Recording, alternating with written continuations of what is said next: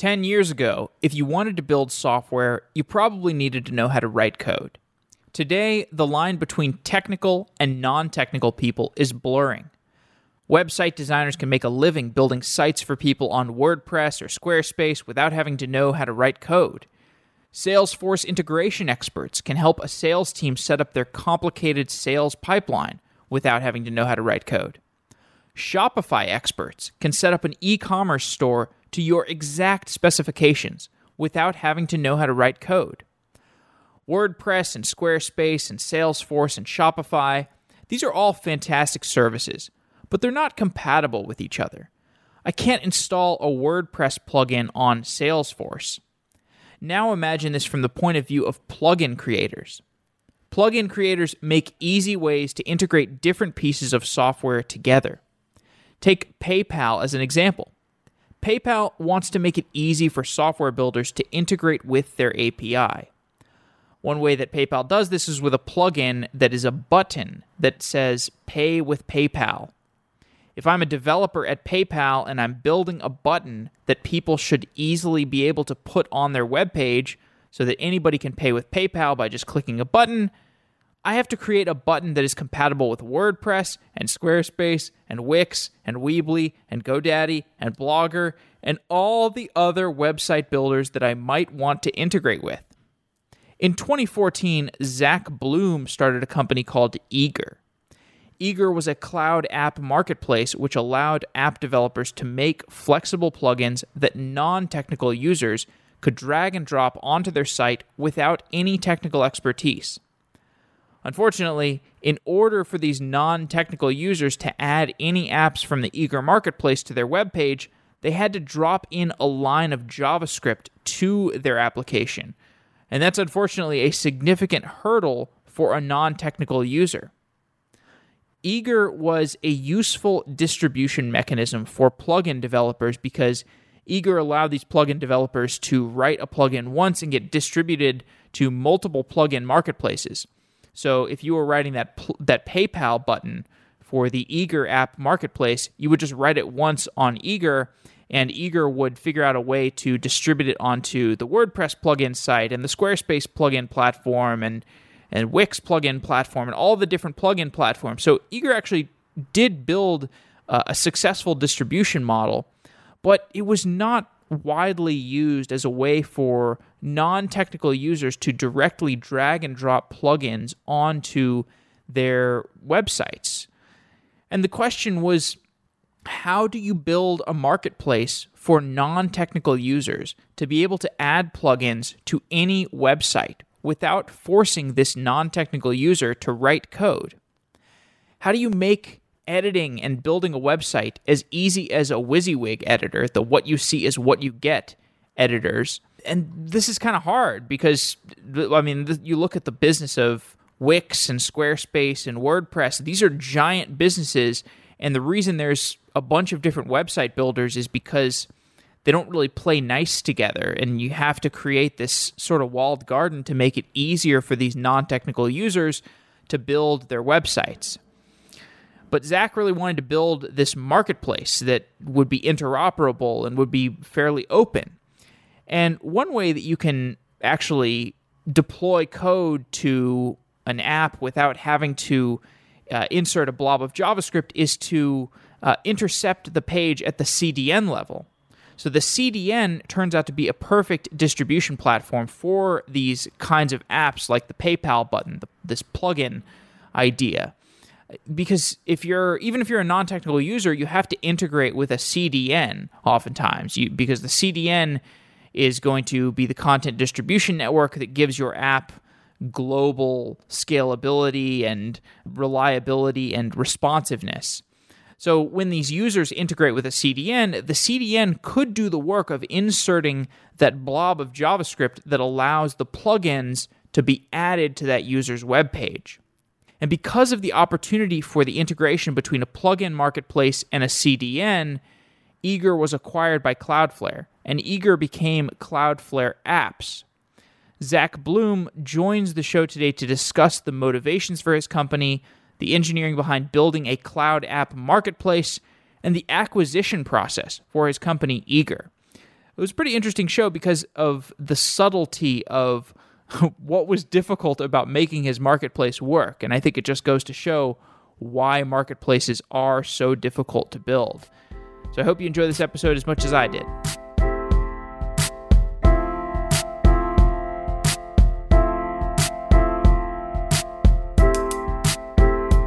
Zach Bloom is an engineering manager at Cloudflare. Zach, welcome to Software Engineering Daily. Thank you so much. I really appreciate it, Jeff. You started a company in 2014 called Eager.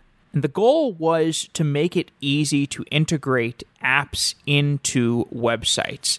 And then there's a lot more complexity beyond that simple mission of easily integrating apps into websites. But describe that problem in more detail. What does that actually mean, integrating apps into a website? I was hoping you knew. I don't. No, it's a great question. I mean, the backstory of Eager itself, and kind of how my co-founder Adam and I came to start that company, is we were working at HubSpot in Boston, which is a company that people have kind of heard of now, but hadn't necessarily heard of at the time. And when we were working at HubSpot, we started a team called the open source team.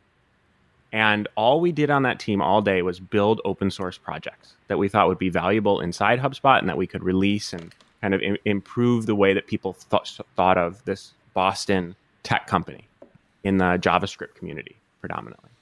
And so we were pretty successful at that. We were able to release a lot of great projects that gave a lot of people value, and they got integrated into Twitter Bootstrap and tons of stars on GitHub and all of that stuff that's great for developers. But we eventually realized that no matter how many people saw this on Hacker News, the vast majority of websites, 99% of websites, are not ran by technical people. They're not ran by people who have the capability to copy paste this embed code somewhere in your HTML. And they're not going to find anything that we do on GitHub. So we were kind of playing to a home team. And we wanted to answer the question of, could we find a way to make all of these open source projects that we built and that other people built, and also paid projects, SaaS projects, tools that make websites and companies better, accessible to all the people who aren't technical enough to install them? Mm-hmm. And one of the reasons that that's so cool is when you start thinking about it, you realize that the way a lot of these SaaS companies live right now, and I say right now because it's still for the most part true, is kind of mobile apps before the iPhone, where if you want to get something installed, you need someone who's pretty technical. They need to know, in that case, how to use the JDK or something like that. And if you want to run one of these companies, you need a really big sales and marketing team, and you need to spend years. Imagine starting a new analytics company right now that was going to compete with Google Analytics, and how many years of grind that would take. Because just getting someone to get that embed code installed is such a technical task, and the people you're selling to aren't necessarily technical, they're business owners. We wanted to kind of square that circle. So we wanted to build an app store where you could install things, being not technical, onto your website, and you could preview them and decide that this is what you like and configure all the options and eventually register an account and get it installed on your site without knowing any of the technical stuff that we all live in every day. Well, the phenomenon that you're referring to, where you have people who are, quote, non-technical being in charge of much of the operations and even deployment of software. I saw this last week. I was at Dreamforce, and I didn't know much about the Salesforce ecosystem, but Salesforce is an example where you have people doing very complex development and integration that is at a slightly higher level of abstraction than software engineers. And you also see this with complex WordPress deployments. People configure these very unique WordPress apps out of plugins, and there's this huge plugin ecosystem. So you have this line between non-technical people and technical people that begins to blur as it becomes easier to compose different applications together without writing any lines of code. What was the level of technical expertise that you were trying to help with Eager.io? Yeah. And I think what you describe is kind of fundamentally true, and it's going to continue being true, which is the level of complexity that is possible, the things that you can accomplish without being technical, has been getting continuously better. So it used to be that if you wanted to have a website, you needed to know HTML. And then, we live in a world with a million different CMS tools now. And we currently live in a world where if you want to use, TensorFlow, to do some machine learning, you need to be technical. But pretty soon we're going to be in an era when non-technical people can do that too. And we need engineers to instead be thinking about the next wave of complexity. And so you do kind of want to live in a world where more and more power is pushed down to be almost a commodity, so that every store you shop from can give you really good recommendations, not just Amazon.com, right? We want all this technology to be accessible to everyone. And so we have to really think consciously about how we can engineer ourselves out of a job and go focus on the new things and let people experience the things that we figured out yesterday and last year on a commodity basis, on a way that they can use without having to be super technical and live in that world all the time. In saying our goal was always to move, I would say down market, but down market can mean a lot of different things, to move towards people who are less technical, because there will always be a pyramid. There will always be more people with less knowledge than more, because every day that you show up to work and you learn something, you become more knowledgeable than a big set of people that didn't have that experience that day. And so we're all slowly rising up this pyramid, and there's always more people at the bottom. And so when we first launched Eager, there was kind of this fundamental flaw to it, really, which is you had to install and embed code onto your website in order to never have to do that again. And that was not an ideal experience, right? That was a convenient experience for people who were sort of technical or technical enough. But we had to invest a lot of energy and effort to try to slide down that pyramid. How do we build WordPress plugins? How do we make it so that you can take any one of these apps that someone had built and package it for other app stores, so we can leverage how easy they make it to install something to make it easy to install our things? And then eventually this question that I think we'll touch on later, which is how can we partner with platforms that make it very, very, very easy to install this stuff, because they live at a little bit of a different place in the request stack. And obviously I'm talking about Cloudflare. Indeed. Yes, we'll get into that. You were eventually acquired by Cloudflare, and Eager became Cloudflare Apps. So prior to the acquisition, it was the Eager.io app store. To help people understand what we're talking about here, can you give a few examples of the apps from Eager that people use to integrate into their own websites? Absolutely. So a big category is anything that would have traditionally you've been installed with like a tag manager that people have heard of. So analytics, you can certainly install analytics. But you also get a lot of visual stuff on the page. So maybe you want to collect people's email addresses. You have a business and you think it would be great to be able to build an email list. Okay, great. There are many, you can put a bar at the top, you can put a bar in the corner, you can, do many different things to start building that email list and growing your business. Maybe you want to make your website faster. Okay, great. You can install a tool that's going to use JavaScript, kind of like what people do with Rails, with TurboLinks, to accelerate the speed that your page is going to operate at. Or maybe you want all of your images to go through a CDN. Okay, great. You can install JavaScript that's going to use mutation observers to swap out URLs for your images and point them at a CDN instead. So a lot of it was trying to push the limits of what JavaScript was capable of in the browser, because that was kind of the sandbox that we had to play in at the time. And then a lot of it was installing existing SaaS tools, live chat, things like that people are aware of and they're familiar with, but we just want to make incredibly easy to install. So I think one way of looking at these is like components. So if you're a React or a Vue.js or an Angular developer, there's this huge library of components where you can go to GitHub and find a component, and you can install it using NPM, and you can use it in your app, and it's pretty cool if you're a developer. You just have this huge market of components. Well, it's not even a market because it's all free with open source. But these are framework specific. These are only accessible to developers. And also, even developers, it's kind of hard to charge for this code because it's open source stuff. So with your app marketplace, it seems like this is a way for non-technical people to have access to the same diversity of components that we have access to as developers with all the open source stuff, but also gives developers a way to have a marketplace for the components that they write, and also have a framework agnostic marketplace where, if I want to install a PayPal button on my website, I don't have to worry if it's written in React or Vue or Angular. The marketplace that you built with Eager just allows people to install it a little bit more seamlessly. Am I describing things correctly? Yeah, you are. And you're kind of describing one of those things that we had to do in order to make it accessible to non-technical people. Because it wasn't just enough that you can install this. A lot of the stuff has to be placed at a certain location on the page. So we had to write a lot of code to figure out where those locations were when the page initially loaded, figure out how you can place something in the preview, figure out how at runtime we're actually going to find that same location on the page.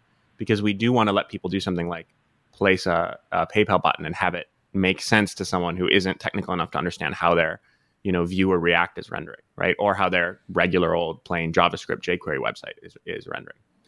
The charging for it thing, I think, is super, super important, at least to me, because my real dream with Eager was always that a developer in his or her basement would write the next new great tool that solves some real problem and would get it on 1 million websites and would make $1 million the next day. That you could start a business, and this was an actual app store, just like the Apple App Store, that moved, $1 billion through it, that created businesses, that allowed people to totally change the way that they work. Because right now, if you want to do that, if you want to build tools for people to make websites better and solve business problems for people, or solve accessibility problems or solve speed problems, you kind of have to start a giant company. And most of that company is going to be devoted to convincing people that what you built makes sense. And so if we can do that, kind of in the way that Amazon has gotten rid of a lot of that, because you have reviews and you have ratings and you have social proof and you have a consistent installation or buying experience, in the analogy, we can suddenly make it so that developers have the ability to make a living building the stuff that makes companies better. And that would be very, very cool. The interface on Eager, what became Cloudflare Apps, it allows the user to see how components are going to appear on their website. So if I want to put a PayPal button on my page, I can put in softwaredaily.com, and softwaredaily.com gets displayed in an iframe on the right-hand side of the page, and then I can just click on the place in the iframe page where I want that PayPal button to appear. This is similar to the WYSIWYG, the What You See Is What You Get editor that I've used with Squarespace or WordPress. These sites are beloved by non-technical people for building their websites. So if I'm inserting a PayPal button into my page with the app building tool that you've built, what's going on there? Like, where is the code getting inserted, and is it accessing PayPal APIs? Doesn't PayPal offer this kind of thing where I can insert a PayPal button? Or I guess describe using the PayPal button app as an example. How does somebody add that functionality to their page?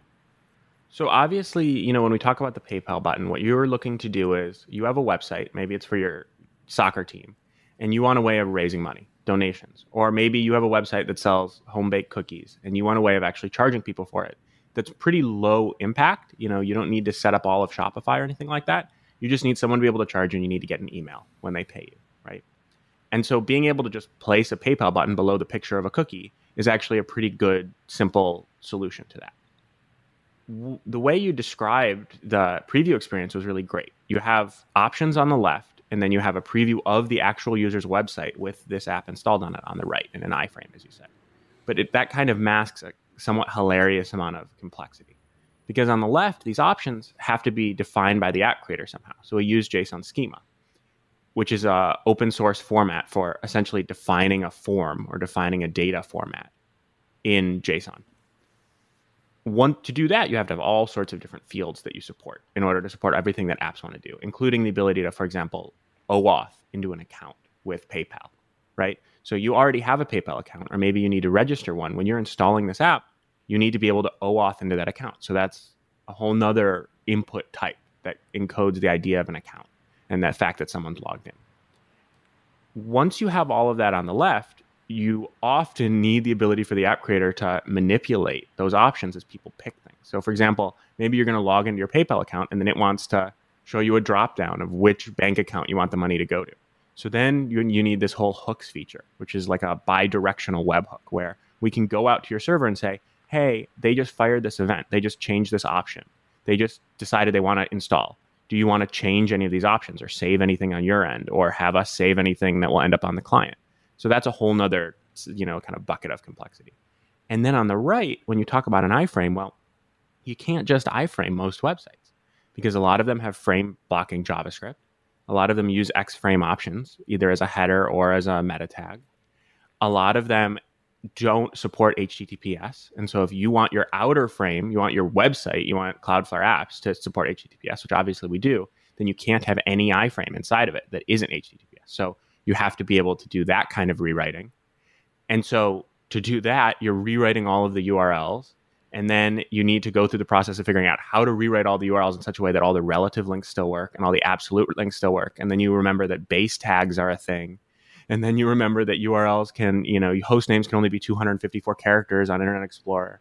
And you go through or at least we went through tremendous list of how can we actually make it so that you can see this preview and that it will actually work in the way that we need. Once you get all of that, the actual inclusion isn't that complicated. With the old eager way of doing it, what we would do is bundle all of your JavaScript and all of your CSS into two files. One that we were going to load in the head of the page, and then one that it would asynchronously load in the body. So an app could say, I have this JavaScript for the head, and then I have this JavaScript CSS for the body.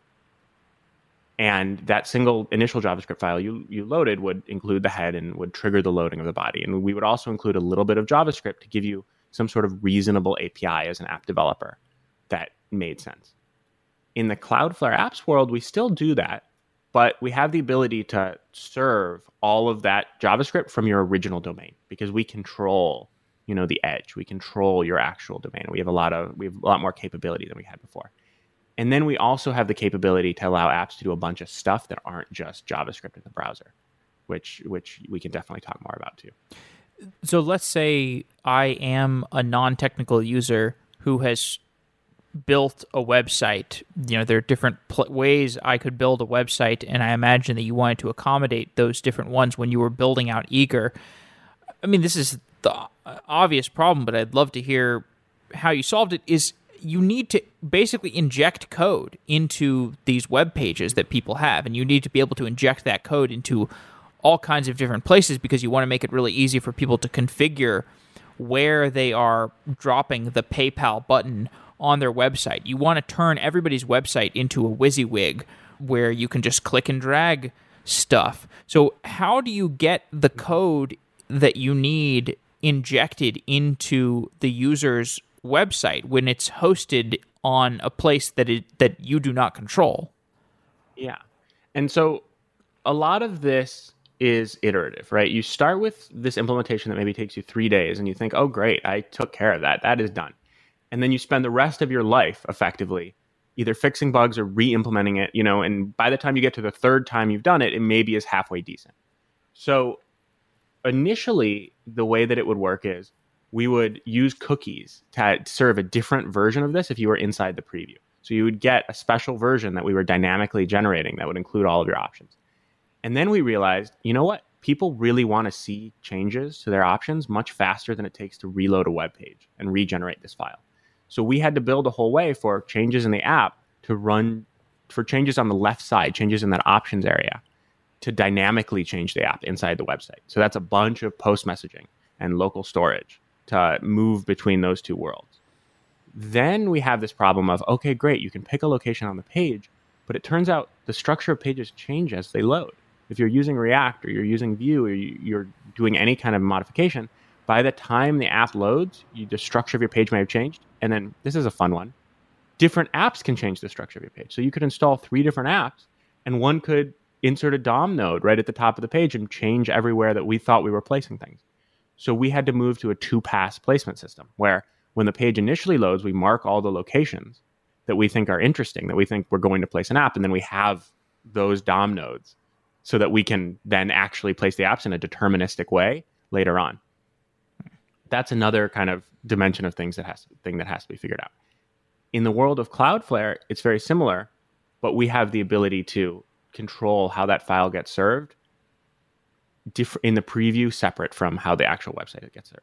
So in the preview, you're actually serving the website through a proxy that fixes all of these cookie issues. It fixes all of the X-frame options issues and frame blocking and HTTPS and all the things that would prevent us from successfully iframing the site. And then it also injects a special version of the embed code that we use that we're going to dynamically generate every time with exactly what options you pick. So some of those things I didn't quite understand. So let's just say I'm like a user and I'm using Cloudflare apps for the first time, and my website is hosted on, let's say, HostGator or some other random hosting site. Do I need to install a single JavaScript blob that will give the Cloudflare apps access to my page? No, and this is the beauty of being a part of Cloudflare.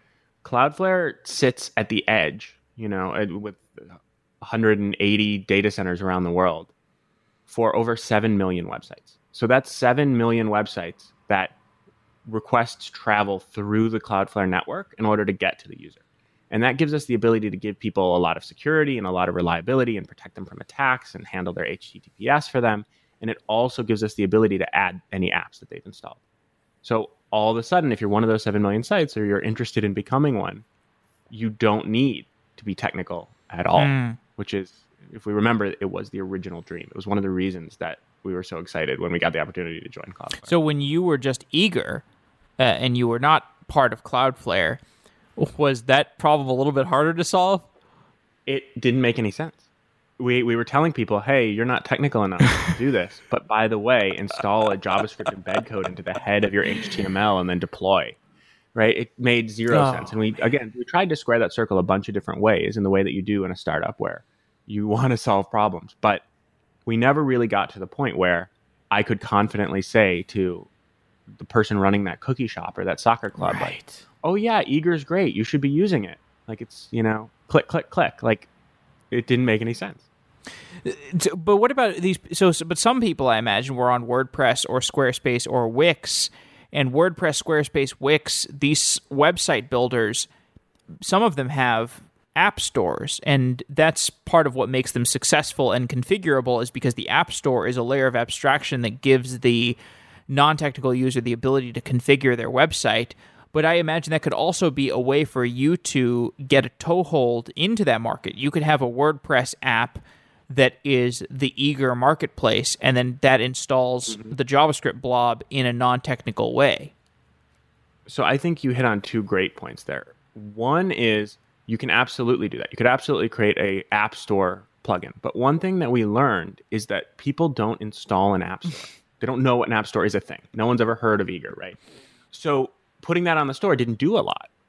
The thing that was more valuable actually was packaging individual apps as WordPress plugins. So we could go to companies and say, hey, you're going to end up building a plugin for WordPress and for Joomla and for Drupal and for all these other platforms. And that's going to be a giant pain. Build an Eager app, and then we have a tool that will generate all of these plugins for you programmatically. And each of those plugins will have that live preview that we were talking about inside Joomla and inside Drupal and inside WordPress, which is something that those platforms don't necessarily support. And so that was a pretty powerful pitch. And then, of course, once they installed that first Eager app, the first Eager plugin, it put a link on their sidebar that then took them to the App Store. So it then gave them the opportunity to install more things. And that was powerful. Another thing that is powerful, actually, is the fact that not every CMS has an App Store. So you're right that the Wixes of the world kind of have this problem. If not solved, they at least have a solution that they're pretty happy with. But there's always an opportunity in the hundreds and thousands of other app stores, not app stores, sorry, hundreds or thousands of other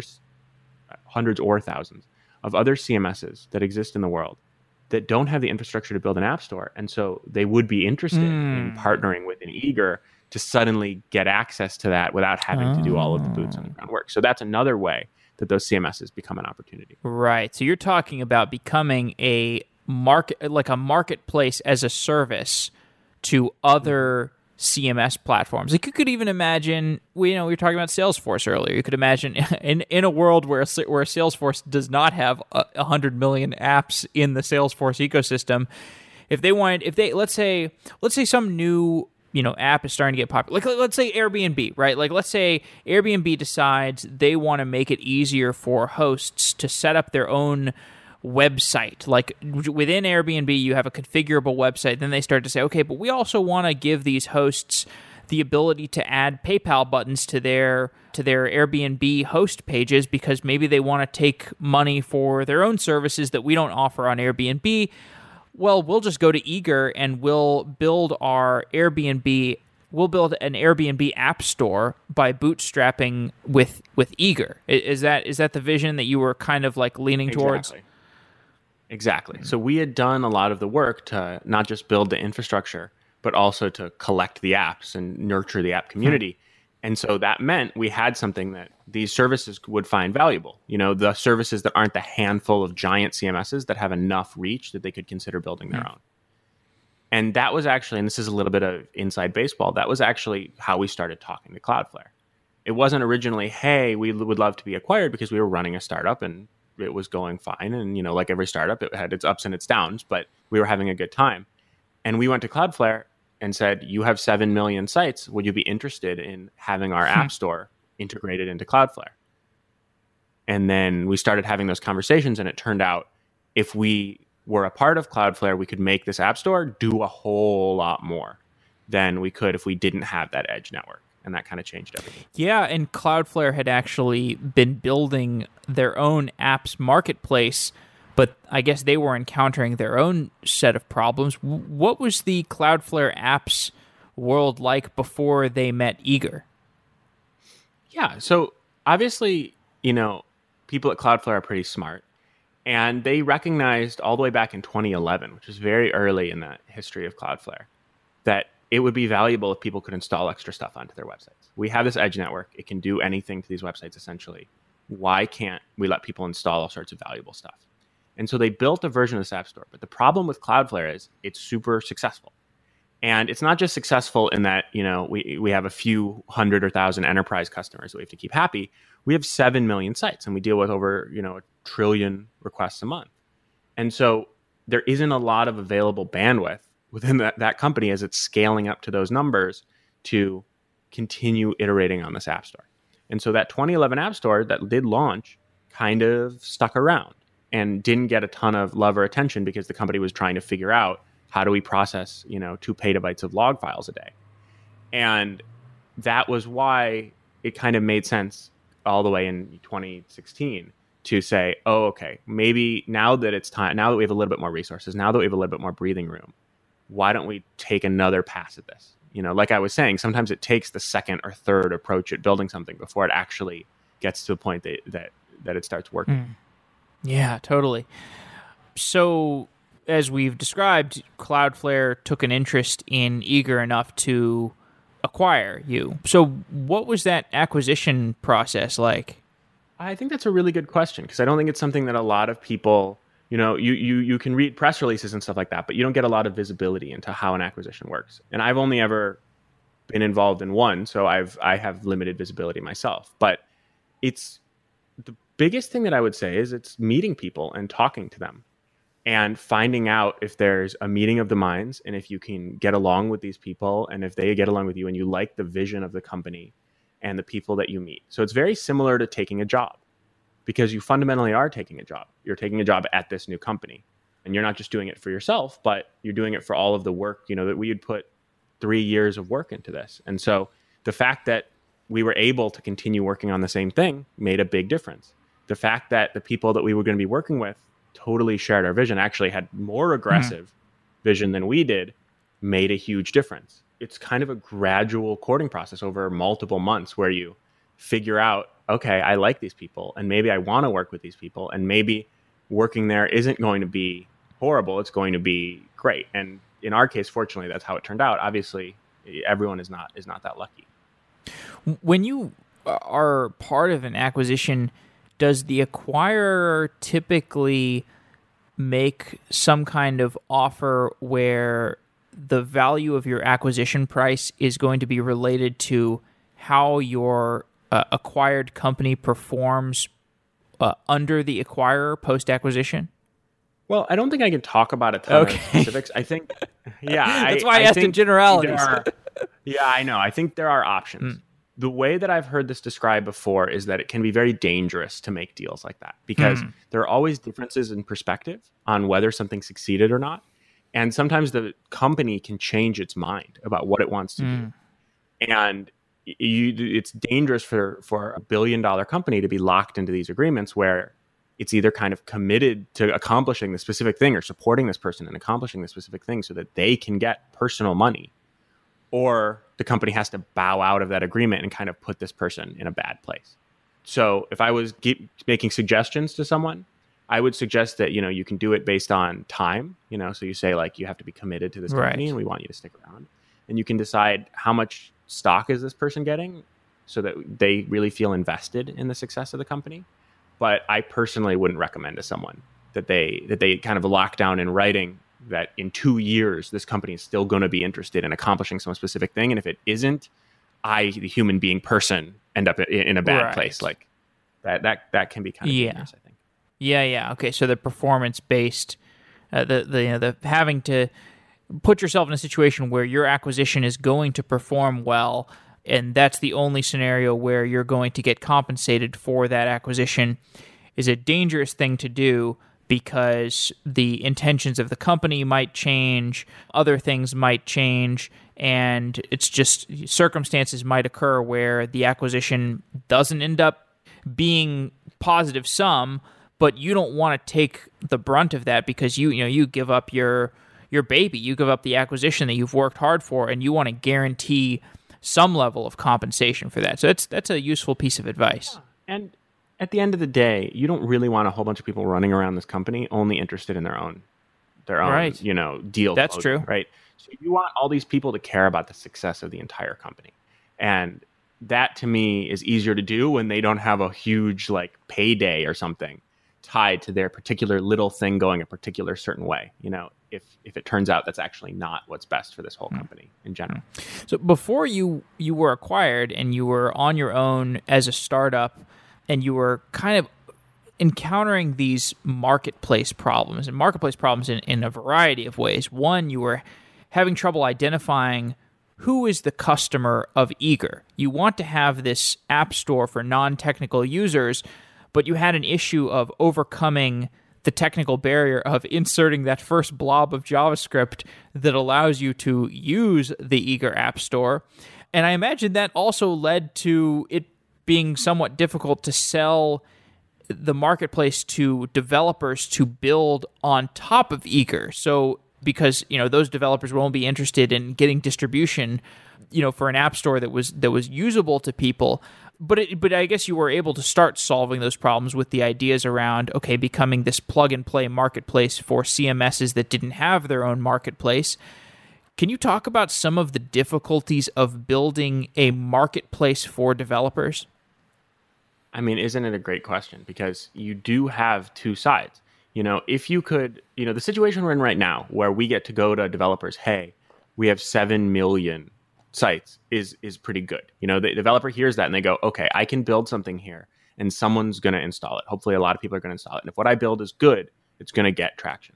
But when you have hundreds of sites and then thousands of sites, there just is so much less in volume, so many less eyes, so many less dollars that are available. And so how do you convince a developer that they want to build this? And so one way that we answer that is to give them a lot of these other extra capabilities. Oh, okay, you can actually have a WordPress plugin. And that live preview, you can, send anyone to the live preview you want with any URL, and they're just going to see your service. And we built an entire way for you to take that live preview and embed it into your site.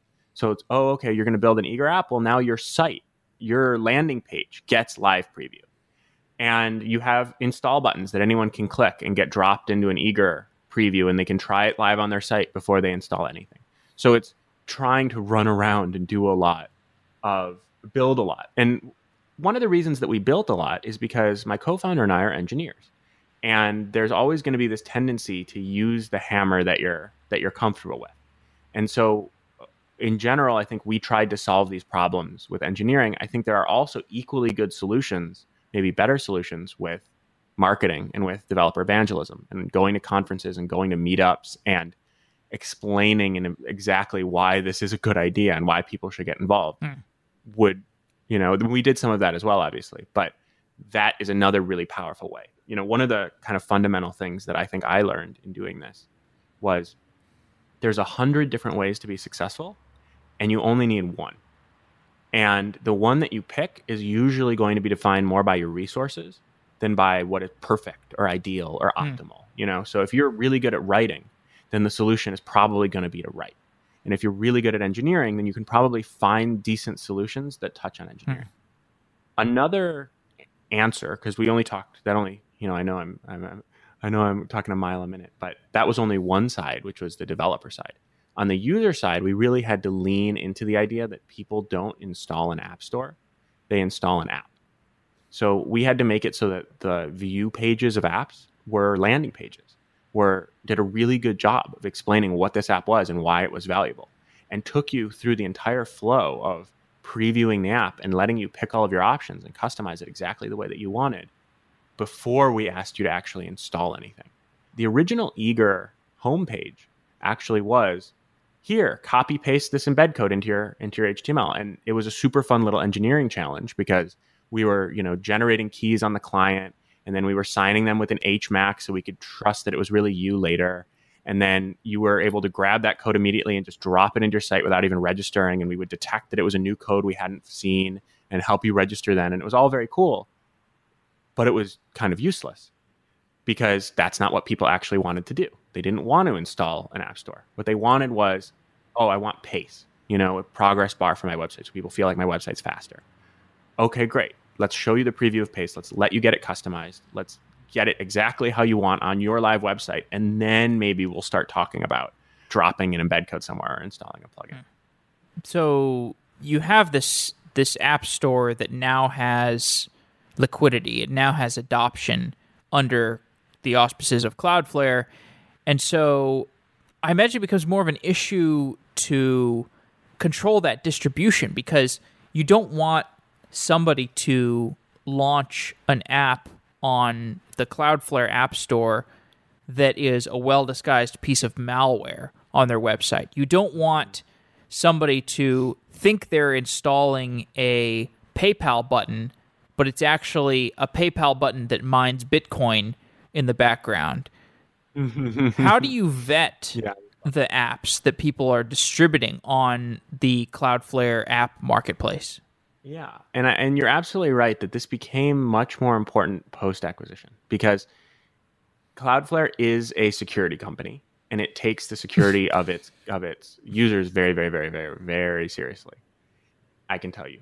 And we become a much bigger target intrinsically when people see that there's more volume. It's not really a lot of fun to put malware onto an app store that is not on that many websites. But all of a sudden, when it's available on 7 million websites, people want to attack that.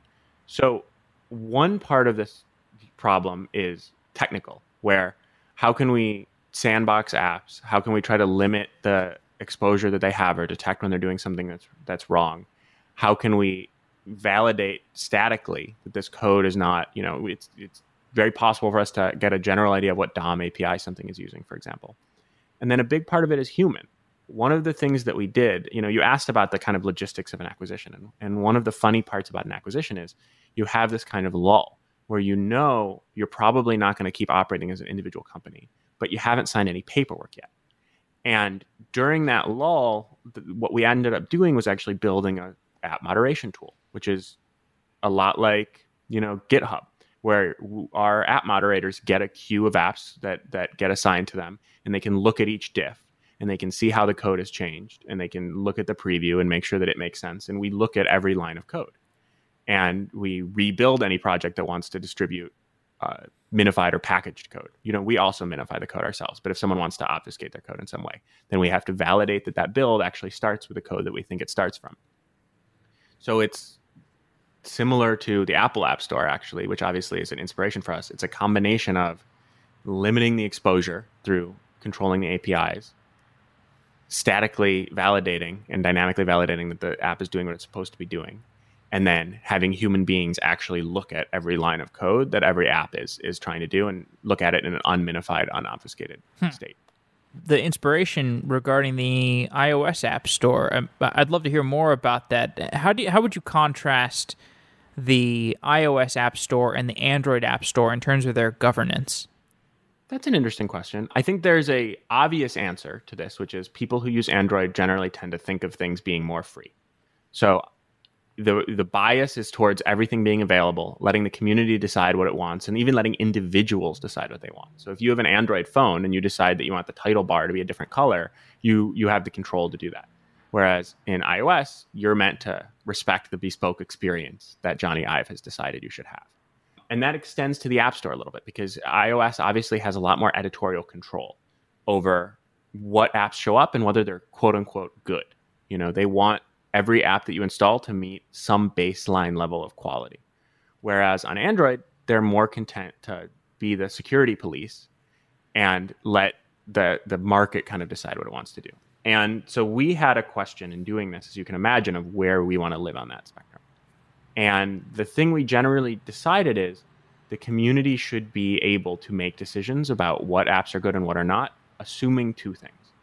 One, that the app is secure and safe, and it fundamentally does what it claims that it's going to do. So if you want to install an app that mines Bitcoin and it's called that, maybe we would think about letting you create a Bitcoin mine app. I don't know if we would actually, but maybe a bad example. But it has to say that it's doing that. So the app absolutely cannot do anything that it's not claiming to do. And then two, the live preview has to be accurate. And that's one of the most powerful things that we have that's different than these other app stores. We can actually show you what this thing is going to be doing on your site before you install it. So that buys us a lot, actually, because it means, you're allowed to say carpe diem a little bit more. Or not carpe diem, sorry. You're allowed to say let the buyer beware. Also carpe diem, sure, why not? But more importantly, you're allowed to say this person has seen a live preview of this on their actual website. They know what it's doing. They are therefore probably even more qualified than we would be to decide whether it's of a high quality or not. And then obviously we also had to build ratings and reviews, and we also had to build tools to give feedback to app developers, because one of the things that we learned is app developers want to make their apps really good, but if they're not given feedback on what is wrong with them, they just don't do it, right? They don't have anything to do. They just kind of sit and hope the money will flow. And we hope the money will flow too. But like building any sort of business, it's a process and a back and forth. And so we had to build tools to funnel feedback from app installers and uninstallers in particular back to the app developer so that they could run their own app improvement cycle and turn their app into something that was really good as well. In the iOS App Store, they have this constraint where if you do e-commerce payments, Apple takes like 30% or something of all purchases that go through the iPhone.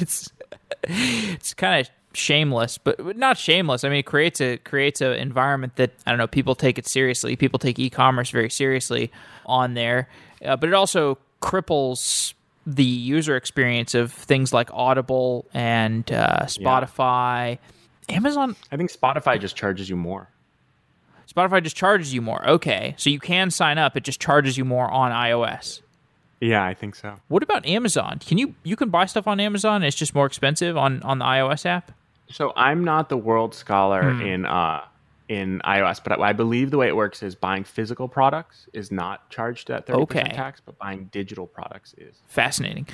So when you look at the economics of the iOS app marketplace and you think about the economics of the Cloudflare app marketplace, obviously you have the ability to let people make these apps that are $5 a month, for example. Like you could, if you've got some app that users can buy for $5 a month that gives them, random cat pictures on their page. It's like, okay, maybe I want to pay for that. One. You should build that. I will build that. We actually already have that app. Okay, all right, that's great. You're way ahead of me. But there was a point where you could go to meow.voyage. This is, by the way, one of the many. I told you our marketing strategy as a company was engineering. So one of the things that we did was actually register meow.voyage and wolf.voyage, WOOF, and it would let you browse the internet with all the pictures replaced with cats or dogs and show you which was more successful. And you could tweet that page with that modification made. Awesome. Well, Okay, sorry. no. That sounds great, and I'm sure you had the core competency to do that after building the app viewer thing, the iframe Yeah, it's all the same technology. thing, same Just a more technology. ridiculous purpose. Yeah. So, how are you thinking about the economics, motivating people to build these apps? Does Cloudflare take a cut from the apps?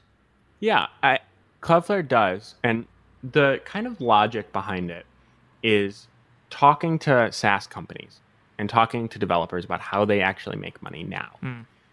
Because it turns out that the way these businesses work is you do a bunch of engineering and you build this product, and your cost of goods sold, the amount that it actually costs you to serve a customer, is usually pretty low because you're just installing something on a website, and software is cheap because we get computers to run it for us. The thing that costs a company a lot of money and really determines its economics are user acquisition. How much money am I paying to acquire a customer versus what is their lifetime value? And so the thing that we've tried to do conceptually with Cloudflare apps is make that cost of customer acquisition zero. Because you don't have to pay for marketing. We are here to help you do marketing and help you get on our blog and help you get on our Twitter account and make sure that your landing page is really great and get it on Product Hunt and do all of these things. And then you don't have to pay for a sales team generally, unless you're building some enterprise app that's in multiple thousands of dollars a month, because people are able to find and install this thing. And so when you do that, the economics of building this stuff changes so much that we just started with that same cut that you were talking about, 70-30, and we didn't know if we were going to be able to make that work or if people were going to be on board. And it isn't a problem because it turns out these companies are paying a lot more than 30% of their revenue to acquire customers. Okay. As is. All right. Well, so I'd like to begin to wrap up, but discussing the future of this stuff. This is kind of a serverless world that we're moving towards, and Cloudflare is definitely representative of some of the serverless architectural changes. We were talking a little bit about Cloudflare Workers before the show, which is a way to get computation at the edge. I mean, Cloudflare is this big system of caches, and with Cloudflare Workers, you've got this ability to deploy code that executes at the edge on those caches. So, for example, you could have a system where you route specific versions of a page from a CDN to specific types of users, and you have this programmable logic that will just be deployed to the edge, but not in a way where you're going to have to manage these servers.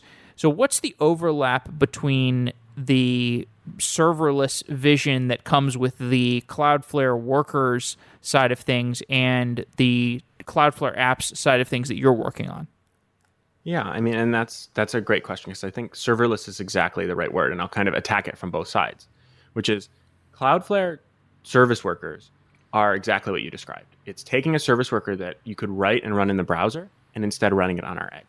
So that means you can intercept any request, intercept any response, change the response, change the headers. You can make sub requests to other resources that'll come through our cache. So those data files or HTML files will be in the cache everywhere, and make literally any change to a request or response that you could possibly imagine, all written in JavaScript.